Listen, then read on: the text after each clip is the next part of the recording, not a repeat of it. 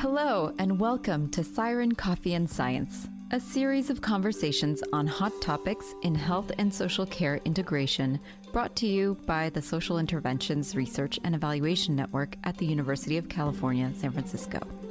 Today's episode was originally recorded as a live web event and has been lightly edited for this podcast.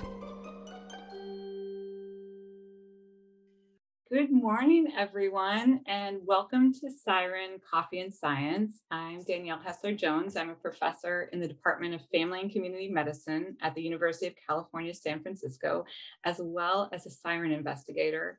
And today's conversation is kicking off the first of our 4 Coffee and Science events related to the topic of adjustment, which refers to healthcare activities that change clinical care to accommodate patients' social conditions. And I'm really excited and honored to talk today with Dr. Rachel Gold, who's an investigator at Kaiser Permanente Northwest Center for Health Research with a joint appointment at the Ocean Community Health Information Network, where she's a lead research scientist. And so for the next 30 minutes, Rachel and I are going to introduce the topic of adjustment, and then we're going to really dive into questions surrounding the use of clinical decision support tools as a social risk adjustment intervention. With that general introduction, Rachel, it is so exciting to be here with you today. It really is. I'm thrilled. It's exciting to be talking about adjustment, which, as you and I know, Danielle, is fairly cutting edge concept in some ways, and in some ways not, right? I mean, and why don't we start with a definition of adjustment to make sure everyone who's listening knows what we're talking about? I would love that. So I know, I just read a little bit about adjustments from the 5 A's framework. When I think about adjustment, I think about shaping care recommendations and plans to fit someone's life, and more specifically, to fit someone's social context. Yes. So whether or not this is prescribing lower cost medication, or, I hear from diabetes educators saying, when someone says they're going to engage in walking in their neighborhood, but they don't feel safe in our neighborhood, I say, wait, let's make sure we pick a place for you to walk. If it's the inside of a Walmart, wherever it is, so that it fits your life, so that this is feasible and doable. Mm-hmm. How does that fit for you? What's adjustment mean for you? Those 2 examples you gave are really interesting. When I think of adjustment, I think about quite similar to what you're saying is how can providers, my work's in primary care, but I think this could apply to any, a wider variety of care settings. How can the care team need to understand what's going on in the patient's life and potential barriers to them acting on the care plan, and figure out ways to then adapt the care plan to make it more feasible for the patient to follow the care plan. And I want to call out now, because we found in some of our work that people get a little bit mixed up between assistance and adjustment. Adjustment is figuring out, this is the care plan I want you to follow. How can I help make sure that happens? Assistance is different. Assistance is, and we've talked about this in other Coffee and Science podcasts, assistance is, okay, the patient's got a social risk, is food insecure, housing insecure. We make referrals to help address that need. But that's not what adjustment is. What adjustment is, I want to make sure you can follow this care plan. And if I need to tinker with the way that plan is structured to make that feasible, then we're going to do that. So I thought it was interesting about the examples you gave. The one was about finding lower cost medications, right? That's an example that comes up over and over. And we'll talk about this more, I think, over the course of this half an hour, and some of the work that you and I and Laura Gottlieb are doing, where we're finding that when we talk to primary care teams about what they would like to see in adjustment-focused decision support, it's very often about medication, making sure patients can get the meds and take the meds. Your example about, can we get the patient a safer place to walk, I think is kind of in a gray area between a care plan adjustment and assistance. So that's what we're talking about. It really is, how do we accommodate? And what I'd love to do later in the talk is maybe, I've been thinking a lot about what does adjustment look like, because we've been focusing on hypertension and diabetes in our work with the 3 of us do together. And I was sort of like, what would it look like in not related to that, or more generally? And I mean, one example I came up with is someone's allergic to a certain medication. You don't give them that medication, you give them a different medication. It's not a perfect analogy, but it's not a terrible one. Another one might be if you've got patients who have some kind of sexual trauma that you, for example, women, you want to make sure they get a female provider or something like that. That's another kind of adjustment. And how about if someone has transportation difficulties and you offer telehealth? Would that fit So, under umbrella? absolutely. So let's talk a little about the work that we've been doing, which has been focused on diabetes and hypertension. One of the things that I have found really interesting, I'll tell the folks a little bit that again, Danielle, Laura, and I are running a trial where we have gone through about a year-long stakeholder engagement process in community health centers to identify what are adjustment strategies that you use or that you'd like to have decision support to help you with. And I've been very interested to see how much that has focused on medication, as I said before, and transportation related barriers to care. And I'll talk a little bit, if folks, if I think Danielle in a minute, about the very specifics of the decision support. But when we both went through some of the literature to see where there were adjustment strategies and care guidelines, which there are some, but they're often pretty vague. And then when we brought those to our stakeholders and sort of said, what are you thinking about? That was very much the focus. So, I mean, the one that for me is quite poignant, but came up all the time, is if a patient is food or housing insecure, you got to really think about how their insulin's going to last. And does that something that they, if they're going to run out of food benefits by the end of the month, and you're going to need to think about adjusting their insulin dose to accommodate the fact that they may not be getting as much to eat then. And to me, that's a great example of an adjustment strategy. I want to, quickly, Danielle, I want to talk about just at a very high level, I'm sure most of the folks listening have this, understand this, but just to be clear about how social risks create barriers to acting on care plan recommendations. Transportation insecurity, we all know, makes it hard to attend follow-up visits, initial visits, follow-up visits, and also to fill prescriptions, right? If that requires another trip, maybe you get a friend who can take you to the doctor that time, but then who's going to get you to the pharmacy to fill the script the next day, perhaps, or something along those lines. And for folks who have a broader swath of financial insecurity, housing, food, transportation just being one element of financial insecurity, it can make it hard to pay for copays on the meds. It can make it hard to make sure there's appropriate follow-up care is happening. And it's hard to change your behaviors and eat healthier and exercise more. But it also can simply be hard to get the meds in your body and to make sure that that's happening. So that's what I've been very interested to see how much that's where that's focused. So given that those are the very broad strokes, the ways that social risks impede patients being able to act on care plans, I suppose it's not that surprising that when we work with our stakeholders that those are the kinds of adjustment strategies related to those kind of barriers. Absolutely. And if I just can interject, one of the things I know we've been thinking a lot about adjustment this last couple of years, and of course one of many things that you are such an expert in is in clinical decision supports. I know that's where our focus is today. And so I'm wondering if you can say a little bit about, from your perspective, why clinical decision supports? Adjustment, on the face of it, these examples that we're naming, I think they really speak to a lot of people as home of good person-centered care. So where does clinical decision supports come in? And are they going to save the day? That's a great question.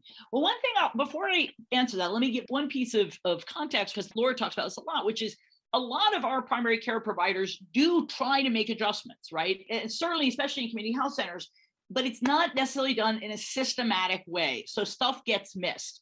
We also know from work of our colleague Saul Weiner that even if information about the patient's social risks are presented in the health record, which is increasingly common, if there's not some kind of suggestion attached about how to manage that, then that information sometimes is ignored. I think you and I and Laura are all very interested in how do we present the information about the patient's social risks in the health record so that it can support action being taken, like adjustment strategies. So I think it'd be helpful now, Danielle, for me to talk about this first version of these decision support tools that we're working on in our study, what this decision support might look like. It's been fascinating the way we've landed after this long process of thinking about it. So we say if a patient has a medical red flag, which we're defining as either, because this is our focus, uncontrolled hypertension or diabetes, and a high no-show rate in the last year, and those very much align with the red flags that our colleague Dr. Weiner talks about. And they've got one of those medical red flags, and we've got known social risks, as in they have reported any of the poverty-related social determinants or adverse social determinants or social risk is what we prefer to call them, then they see an alert, and the alert's going to say, hey, this patient has barriers to acting on their care plan. Click here for some suggestions and actions you can take. And so, for example, I'm just going to go through this list. One is a prompt that says, hey, talk to the patient about titrating their insulin. This is per that example I talked about before. One is, hey, notification, this medication you're prescribing is not available as a generic. So it's a flag, to say, because we know in community health centers, they certainly try to prescribe generics because they're cheaper, but maybe there's a flag if that's somehow got missed. There's going to be a link to a GoodRx that's going to be provided to say, hey, you might want to just tell the patients about GoodRx if they are not aware it's the way to get cheaper meds. There will be a text shortcut that also acts as a prompt, which I'm pretty excited about. That's going to say basically, you can just put in a couple, like a dot phrase that helps you populate a note in your notes, text in your notes that says, hey, I talked to the patient about whether anything that's going on in their life might create a barrier to acting on the care plan. And then with a drop-down menu, and here's what we did to try and address it. By sort of providing that text shortcut, we hope it's going to act as a prompt to have that conversation. Added kind of quick shortcuts to add information, text to the after visit summary really quickly, including this is what the patient takes home with them. Ask your pharmacist if there are lower cost medication options. Ask your pharmacist if your meds can be mailed to you, right? So if you don't have to make that one more trip to the pharmacy. And we understand that not every patient is in a situation where they can receive medications at their home through the mail. Like maybe they're worried someone will steal it or there's no one there, who knows? But if it is an option, that's a real nice way to get around transportation barriers. Consider using discount codes like GoodRx when buying your medications. That's a patient-facing suggestion. And we've also got some other components of these tools are again, a prompt to talk to the patient about whether they prefer medication home delivery. And then if so, it's like, hey, don't forget to pick a pharmacy that offers it. And then another kind of bucket is around, as you sort of alluded to before, Danielle, telehealth visits. Hey, we need you to come back in 2 weeks, but maybe we could, if appropriate clinically, can you do that through telehealth? And again, that then assumes you then need to check with the patient that they have ability to take part in a telehealth visit. We know there are disparities around access to broadband. Well, the last one is a default to a 90-day prescription as another suggestion. And the hope is, and we're going to study this, but the hope is that providing these kind of tools that make these care plan adjustments very easy, just a couple of clicks, that is how decision support will, save the world. Well, we all know there are barriers to decision support tools, period. Like there's way too much in the EHR all the time. Getting users familiar with new tools is a real challenge, a real implementation challenge. But I mean, what do you think, Danielle? What do you think? Do you think it's going to save the world? Tell me if you agree with this. I think it's one piece of the puzzle. I think that we have seen in a lot of our work that there are individuals out there in the clinical workforce who this is coming naturally. And there's those where it's not, or there's missed opportunities. And so I see the clinical decision supports as trying to be one piece of the puzzle to close those gaps on those missed opportunities. One of the things I was hoping we could talk about, Nicole Cook from our audience has really, put words to, and I'm so thankful for that, who asked, would an adjustment be completely dependent upon someone's context? And, how can the care team ensure that they're truly patient-centered? And so I know another area that both of us are passionate about is shared decision-making. And so I wonder if we could chat for a few minutes about, well, how do these clinical decision supports intersect with shared decision-making and patient-centered care? Yes, that's such a great question. Thank you, Nicole. And you took the words out of my mouth. I was going to sit here being like, Danielle, we have to talk about shared decision-making too. Well, ideally, if the provider is considering making adjustments, they would then say to the patient, hey, I'm thinking about making this. Would you like this to happen? Is this what you want? I mean, it's such an important point. So I guess my short answer to that is I would hope that providers, when making adjustments, would say to the patient, is this going to make your life easier? And that's part of the reason I like that sort of nudge, that kind of prompt that's like, hey, my patient and I talked about potential barriers and here's what we came up with together. But it's kind of touching on shared decision making. But I guess the other part of that answer to that is I think it's essential. I hope folks do it. And I also think they really ought to do it. Like if you're going to be tinkering around with the patient's care plan, that needs to be a decision that gets made together. I think it's something in the tools that we're going to test out as we're about to pilot them, that we are really going to focus on do the tools support that effectively, or should we refine them to do it more so? The other point I want to make here, and it's quite relevant, is I want to be clear that we all need to be very mindful about the potential for adjustments to actually exacerbate health disparities. Now, the idea is that the patient gets the same quality of care, and that this, in fact, addresses health disparities by making sure they can act on the care plan. But it is worth paying attention to the potential that some people are getting their care plan tinkered with and some are not. And is that a potential for further disparities? I don't want to dwell on that too much today, but I just want to call out that we can't be too blasé about that. Absolutely. And I'm glad you touched on that, because I know the Siren Coffee and Science series that we do have an upcoming session with other speakers later this summer that's dedicated to unintended consequences and adjustment. And so for everyone, I really encourage tuning in there. So let's focus today's discussion more on this content, decision support, how it works, what it should entail. One thing I would love to ask Danielle, if we can, both of you and of the folks listening, is what are we missing? I mean, I just listed out for you a bunch of potential adjustments. Again, these are mostly focused on diabetes and hypertension, but I'm really curious to hear what other folks think might be reasonable adjustments to make. Absolutely. I'll start to chime in with, this answers your question and also throws out another question, I'm going to admit, adds more questions here. What are some of the benefits and trade-offs to having very specific adjustments in, say, a clinical decision support tool like we've been discussing about, and yes, using shared decision making and other strategies to make sure that these are not placed upon an individual and pushed on an individual. Yep. What's the trade-offs between those very specific CDS examples and simply asking someone, I see that you have transportation barriers. I see that you're experiencing, some changes in your housing, and some challenges in your housing. We just talked about this certain care plan over here, whatever it is. Is this going to work for you? How do we move forward with something that really works for you? That's such a great question. I would say the pros and cons are this. The cons of being proscriptive is that it's not as focused on shared decision making. Then it's more just like, we're going to make the following change. But the cons of just having it be a sort of a more vague shared decision-making approach, like how would you like me to do this, is that they may not know about the ways it could be adjusted.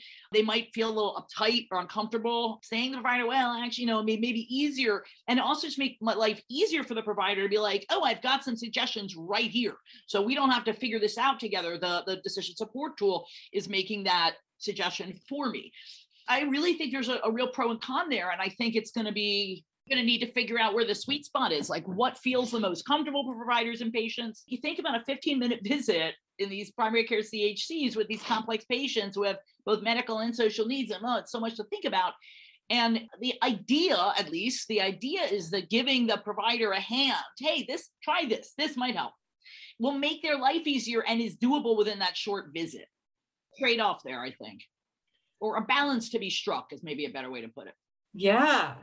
I really agree with you. We have a couple other interesting comments here from our audience. One is from Laurel Mossor. What are some possible adjustments around distrust in the medical system causing non-engagement? That's a really interesting area for us to explore. Well, yeah, that is interesting. I mean, I guess the example I gave early in the discussion of if you've got someone who's a survivor of sexual trauma, that you might want to make sure that they're with a gender appropriate provider, right? Someone who's going to be more comfortable for them. I guess I would call it an adjustment to just make sure that you've got an interpreter, this makes the same the provider and patient have their same language. We know that helps. That's a lot of evidence behind that. Or, making sure that the provider is culturally competent. I mean, I don't love that term, but that, making sure that there's a fit there. But that's an interesting, I don't know that I think about those. I guess those are adjustments. I guess they are, because if the patient's more likely to come back for the visit because they feel more comfortable with the provider, then I would call that an adjustment, I guess. It's not quite spot on the bucket, but yeah. I feel like that could be just a really interesting discussion in itself. But I think we have a couple other questions. One is interested in how this can be systematically integrated. Nicole Cook poses the responsibility is somehow shared among the patient and members of the team, but also the pharmacists, nurses, social workers, behavioral health clinicians. And I know that's also a topic we are, really much care about expanding into. Absolutely. Boy, Nicole, that's a great question. I mean, so how do we systematize it? The decision support tools can be really useful. I think what we've been working on in our study is fairly provider and pharmacist facing tools. I think, and you can only do so much within the course of one study. It'd be really interesting to expand that to, well, what does the behavioral health person need to see? What does the social worker need to see? What does the front desk person need to see to accommodate the patient better? I think that's a whole nother study that we could and should do. I think it makes sense to start with you got to start with something. And so we're starting with, the prescribing provider. And we have a couple other comments that are really related. Like, is the PCP the right person to start with or the right person to implement this? Yep. And others might have had more background and or time in their appointment to engage in some of these conversations. Yep. And so I think you're right with the work, that we're doing and that you've so nicely described. It's a starting place. It's not the ending place. And then in some of the other work that we're doing on other projects, it is actually approaching it from a different side. It's approaching it really more with social workers, case management, and behavioral health. And so I think we are, to the audience's questions there, yes, there's simultaneously in parallel other programs that are coming at that. This is a great question, and I agree that it's worth thinking about. I would say, though, again, the logic for me that for focusing on the PCP is who's prescribing the meds. So if it makes sense to prescribe a lower cost med or a med that comes in a blister pack, or making sure that meds can only need to be taken once a day, or thinking about the insulin titrating, and that's because of where we've seen the interest in these adjustment strategies, which is on getting the meds in the body. That to me makes sense to have the decision support focus on the people, the prescriber and the pharmacist. I think if there were other adjustments, then again around follow-up visits, for example, could this be done by, that could be the scheduling person. Like, that doesn't have to be the PCP. If there's an agreement ahead of time that for certain kinds of visits, we can do it by telehealth. So I think it maybe depends on what the content of the adjustment is. And again, I'm curious to see if people have suggested any other kinds of adjustments, because I keep feeling like our team is missing something. There's a couple of other ideas for adjustments. So one is adjustments to care plans for chronic kidney disease, since it requires vast dietary shifts, a high demand of patients. Yep. We also, just to pick up on the thread that you were having, I agree. When we're talking about medication adjustments, the primary care provider or the licensed prescribing clinician, that really makes sense. A lot of my work is in behavioral health and with our allied health professionals. So it's focused on other types of adjustments. And so I really do think, yes, there's a lot of potential there as well. I am seeing that, my goodness, our 30 minutes has gone by so quickly. So Rachel, I want to let you have a last thought here, and then I have a few wrap-up statements. I think my last thought is that we have a lot of questions about how to do this right. It's my understanding that this hasn't been done in a systematic way. Yet we have a lot to learn about potential negative effects, which I know we'll talk about later, the right way to do this, how patients feel about it, how we could do it more efficiently. I mean, I think I would leave people with, there's just a lot of questions to answer here. And like any good science, like we have a hypothesis that this is going to work, but it might not help. We're going to find out. And then I would also remind people, because I am an implementation scientist, that you can build the best decision support tool in the world, but if you don't implement it effectively, no one's going to use it. I just want to add that element too. If you build it, they won't come. You got to train them. So I think that's where I would like to end it. Danielle, it's always a pleasure hanging out. The pleasure is all mine. I have enjoyed this so much. Thank you everyone for your engagement. That's all the time we have today, but I want to express my gratitude again to Rachel for this lively discussion, for all of us joining and engaging with those questions. Please stay tuned for our next session on July 30th, where Dr. Julia Adler-Milstein and Dr. Tiffany Reynat will explore opportunities for social informatics to inform social care adjustment strategies, continuing on with this adjustment series and thinking about how all these different pieces of puzzle can contribute to adjustment strategies. Thank you, everyone. Thanks for listening to this episode of the Siren Coffee and Science series, a project of the Social Interventions Research and Evaluation Network at UCSF. Raven Forest Communications does our editing and sound design. Susan Shepard designed our cover art, and Aurélien Jugla composed our music. Laura Gottlieb, Dylan Gonzalez, and Yuri Cartier, that's me, produced the podcast and the live event series. Join us for our next live event by visiting sirenetwork.ucsf.edu. Questions or comments? Email us at siren@ucsf.edu. And lastly, let it be known that the views and opinions of the participants on this podcast do not necessarily state or reflect those of the Regents of the University of California, UCSF, UCSF Medical Center, or any entities or units thereof. Take care.